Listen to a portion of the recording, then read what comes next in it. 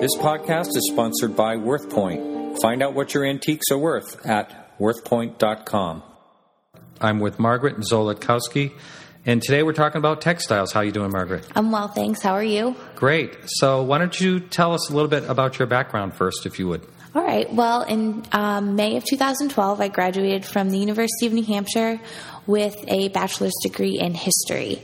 And my concentration was 19th century social history, which they kind of had to create a concentration for me because I kind of had a hodgepodge of stuff going and I didn't really fit into any pretty little box that they had. But I really enjoyed kind of exploring social history and how people lived and what they did and why they did it. Mm-hmm. And you became interested in textiles, more or less? Yes. And that's basically what we're going to talk about today? Correct. Right. Yes. So, and then you've interned?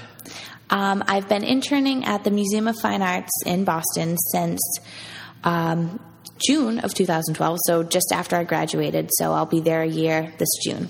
Wow, what's that? That's a wonderful place. What's that experience been like? It has been phenomenal. I can't say a lot of my friends have had the same postgraduate year as I have had. Only being there 2 days a week, I'm still seeing so much. There's everything from Peruvian textiles from the 16th century to things that have just kind of walked right off the runway that I'm seeing, to people just bringing things in that they've had in their family, in their cedar chest for the past 50 years and want to check it out and, see what it's worth or if it, belongs at the museum. So people actually bring things right into the museum? Yes, they do. Wow. Yeah. And I know the number one thing they're going to ask, and a museum never answers it, and that is, how much is this worth? Correct. However, we do give them a list of people to, kind of see for those questions. I see. Uh-huh. One of the things I may have said in this podcast before, I'm not really sure, is that I consider textiles one of the most biodegradable antiques that there is out there. I do believe I said that when I was talking about samplers, early school girl samplers. When we talked before, you told me a little bit about conservation. Mm-hmm. What can be done when something is starting to biodegrade and go away? Can anything be done to stop it? Conservators in the Textile and Fashion Arts Department are just excellent. They are so passionate about what they do and so talented. So, for us, when we kind of get a piece in, the first thing to do, I guess, that is best for it is just to really treat it well. Everything we handle, we use gloves. Depending on the piece, sometimes if there's buttons, you always need to, if the gloves are a little too cumbersome, we can, work with our hands, but your hands have to be clean and, you can't touch your hair or your face or anything that produces oil. So you have to be really careful. The hair needs to be pulled back. And then from there, we kind of assess where does it, what does it need? Does it need to be, fumigated or, I had an issue with moths, which is very bad when it comes to textiles. When I was cataloging a collection, there was a moth infestation. I didn't actually see any moths, but the holes were there in the textiles. So that project was put on hold for 3 weeks while the textiles and clothing was sent to Anoxia. So they have a couple different methods for getting rid of moths or those types of infestations, and one is Anoxia, which is, I believe, like a deep freeze. Doesn't it take all the oxygen away, too? Yes. Yeah. Mm-hmm. Yep. So I think they lock it away and, do their thing, and then it comes back and it's okay, but it's very frightening when you have moths and textiles. A few years ago, I removed about 900 objects from the Denver Modern Art Museum, and we had to wrap things in packing blankets, some of them, to take out of there. And they said, no packing blanket is going past this sealed door. So they are very, very cautious about any type of infestation. Yes. All museums, I'm sure. Everything that comes in really needs to be thoroughly looked at to reinforce that there are no moths or any type of infestation, because that can be really bad considering the pieces of value that are in our collection. And if the smallest thing gets in there, then it becomes a really big problem. It goes away again. Yes, exactly. So biodegradable and very vulnerable. Yeah. What would you consider the most interesting piece at the museum? Ooh, I was afraid you were going to ask me that because there are so many. And I mean, it's really tough to choose one that is my favorite or most interesting piece, because I mean, I think there are galleries that I haven't even explored yet. Well, why don't you pick some part of it that interests you a lot? You know, I love architecture and I love interiors. So even though I'm going away from textiles right now, there are some rooms that they've taken right from homes. Yes. And those are just awesome because you just are really surrounded in the space and you really just feel like you're there. And I think that's kind of rare that you get to be in a space where you are just surrounded by the time, the curtains, the floors, the walls, even, you know, the tables are set like you're going to have tea or something like that. Yeah. So I think that's really special and really unique. Yeah, little time capsules like Yes. I'm going to be working with just announcing this in this podcast, I'm going to be working with the Peabody Essex Museum. Pretty excited about that. So we're going to have several podcasts starting with a Carl Fabergé exhibition coming up, and that'll be in June sometime. Previously, when you and I corresponded through email, you said that one thing that really fascinated you was Victorian mourning clothing. Mourning as in someone passes away and the clothing that was worn. Let's talk about that. Yes. So that was kind of my project my senior year of college. It was one of my big research projects. And, you know, I didn't even know it existed, to be totally honest. Sure. And I was interested. I was taking a class in Victorian Britain, and I was just, you know, kind of figure out what I wanted to do my kind of little course capstone on. And I was just, I think it happened through Google. I was looking up antique jewelry, Victorian jewelry specifically, and I saw these interesting rings and they had skulls on them. And so I clicked on them and it said Victorian mourning ring. So I was like, well, that is very interesting. And then I kind of dove into it a little more and started to explore Victorian mourning and, you know, kind of what this phenomenon was, because it was so foreign to me, and to find out that it was really mourning in Victorian times was a big to-do. Sure. And I mean, the mourning needleworks are pretty amazing, too. Yes. I mean, it was really eye-opening because it was such a process between clothing, art, jewelry, fashion in general. So that was, and there are multiple books written on it. So, and also going through the etiquette guides from actual Victorian times was pretty impressive to see how I mostly did women specifically, how women mourned and how they mourned through their appearance. Did they have guidelines for mourning? Yes. I specifically looked into mourning in England.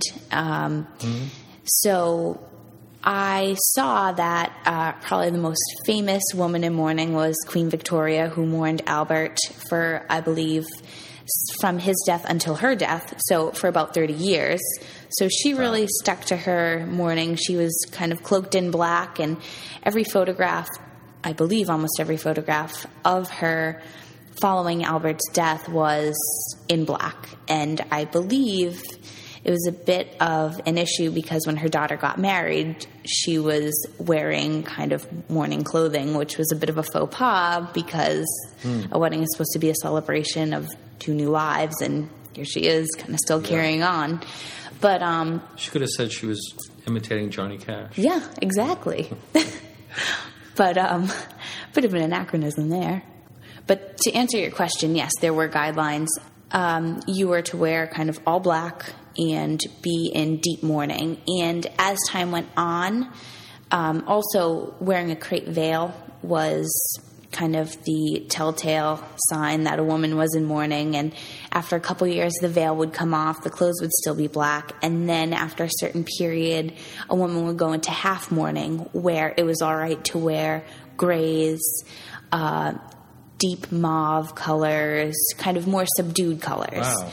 And when I was reading through the etiquette guides, it was a bit of, say your husband died on May 1st. Well, if May 1st, a few years down the road, you show up in a pink blouse, a fuchsia dress or something like that, that was considered, you're going to get talked about around town as being, kind of questionable morals, because you were just counting down the days until you could throw on your party colors again. So you had to ease into it. Exactly. Wow. And what about the man?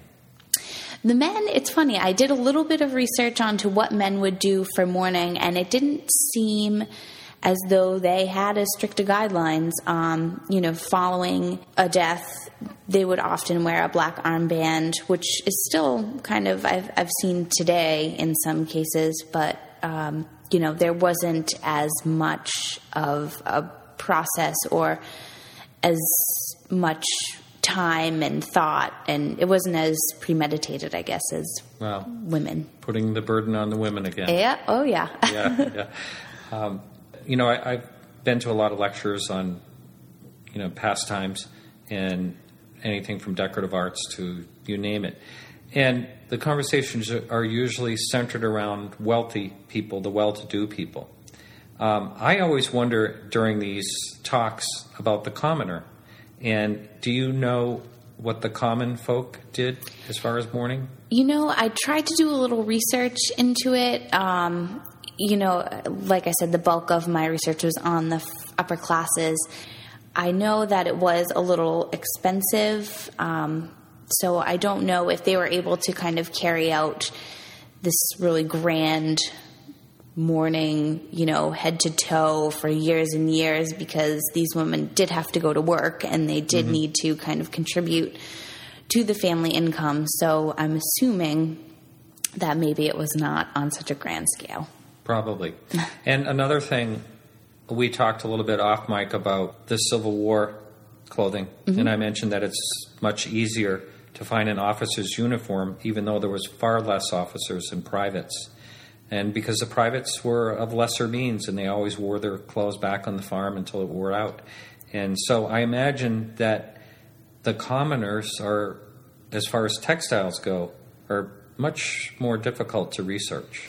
Yes. I think that's pretty a widespread phenomenon, because for, like christening gowns or wedding gowns, people tuck those away and they're a family memento and an heirloom and passed down through generations, and they're well cared for. But, those are for the people who can afford these things that, are in a good enough state to kind of pass down. Whereas for the lower classes, it's, you wear what you have and you wear it until it falls apart, and then you sew it into something else and you keep wearing it. And so I think it would be more difficult to track what the lower classes were wearing for mourning. Yeah. I actually just recalled a story that I had read about a woman who was of the lower classes, but I believe it was her child or her husband who passed away, and pretty much all of the family members contributed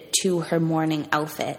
So basically everyone kind of poured out their piggy banks to have this woman mourn in style, which to me kind of is a little ironic, because it kind of makes you question the priorities of people. If you just lost a family member, yet you're figuring out the best way to look good at their funeral. Yeah. So it's kind of an interesting juxtaposition of, thought. And you're probably having a hard time putting food on the table. Exactly. Same time. Yeah. So you may be putting other people in the grave when you try to look good at someone else's funeral. Well, okay, so we have to move on to a happier subject. Definitely. Fashion arts. Can you is that just a general term for clothing and accessories? In my experience, it seems to be, yes, I would say so. I think fashion arts is kind of a really general term, and, you have things, the fashion history is just so deep, and I'm really only scraped the surface, so from what I've learned over the past year, it seems as though there is, the things that are beautifully made and handcrafted and, were worn, and then you have pieces that really aren't meant to be worn but are clothing. They're doing some amazing stuff with these 3D printers nowadays that actually print objects kind of piling on top of, I think it's plastic is the medium. I've heard about this Yes. recently. And they were even talking about doing this with food. Did you hear about that? I did not hear about Yeah. that. Now that is bizarre. NASA. Yeah. Really? Yeah. Well, I'm not But surprised. that's a whole other subject. Yeah.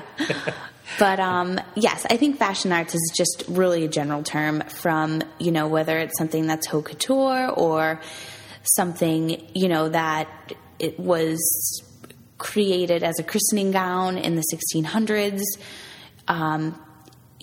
to a pair of shoes that no one is probably going to wear but just look good. Really, yeah. I consider you in your 20s, you're fairly young. Mm-hmm. What got you interested in, say, history and apparel and things like that in the first place? Well, I would definitely credit my Uncle Jim. When I was growing up, I had an elderly uncle, and an elderly aunt and uncle. And my mom would often go over to help my uncle out with my aunt who was failing in health. And my uncle and I would just kind of hang out, and we'd sit and we'd watch Antiques Roadshow. And so as cheesy as that might sound, just kind of having that dialogue open to you at such a young age and kind of seeing the value of different things and not really understanding, where this piece came from, but seeing that it can bring so much was really intriguing to me. And I just always kind of loved old things. Wow. Which is bizarre. When I was young for Halloween, I dressed up as an old-fashioned girl. So I was like a Gibson girl one year for Halloween, which is very strange, and no one understood what I was doing. But, so it's always just been kind of a long-time love. And then, in high school, I had excellent teachers who were so cool and so young and energetic. And I had one teacher who, when we were learning about the Italian Renaissance, had us carve bars of soap just to kind of get a feel of what it's like to carve something. And then at UNH, the University of New Hampshire, I had fantastic professors again, just always very accessible and, willing to let me kind of explore where I wanted to explore. And, like I said, they kind of created a concentration for me because I was, I didn't fit into American history specifically or European history specifically or modern American or, so I just think that I've been really fortunate to have a lot of positive influences and people who are willing to let me explore. And then, of course, being at the MFA, the curators are excellent and they are so knowledgeable, and that it just makes you want to learn more. And I think I spoke to you about this earlier, but, I thought I knew a good amount graduating college and then, come into the textile and fashion arts department, and we had the head curator who was wrapping up, a show on colonial embroideries, and then another curator who works specifically with jewelry and is writing a book on jewelry. I mean, just these people have such deep knowledge of their fields, and it's really just inspiring. So it makes you kind of want to go forward and learn everything you possibly can. Well, you'll definitely get there. Thank you. And, it takes the passion that you have to get involved in this and really become a specialist. And I think there's a bright future for you. And I'm really glad you're in the business, or whatever type of business it is. Thank you. Well, you've been absolutely wonderful. Thank you so much for joining us for the podcast today. Thank you for inviting me.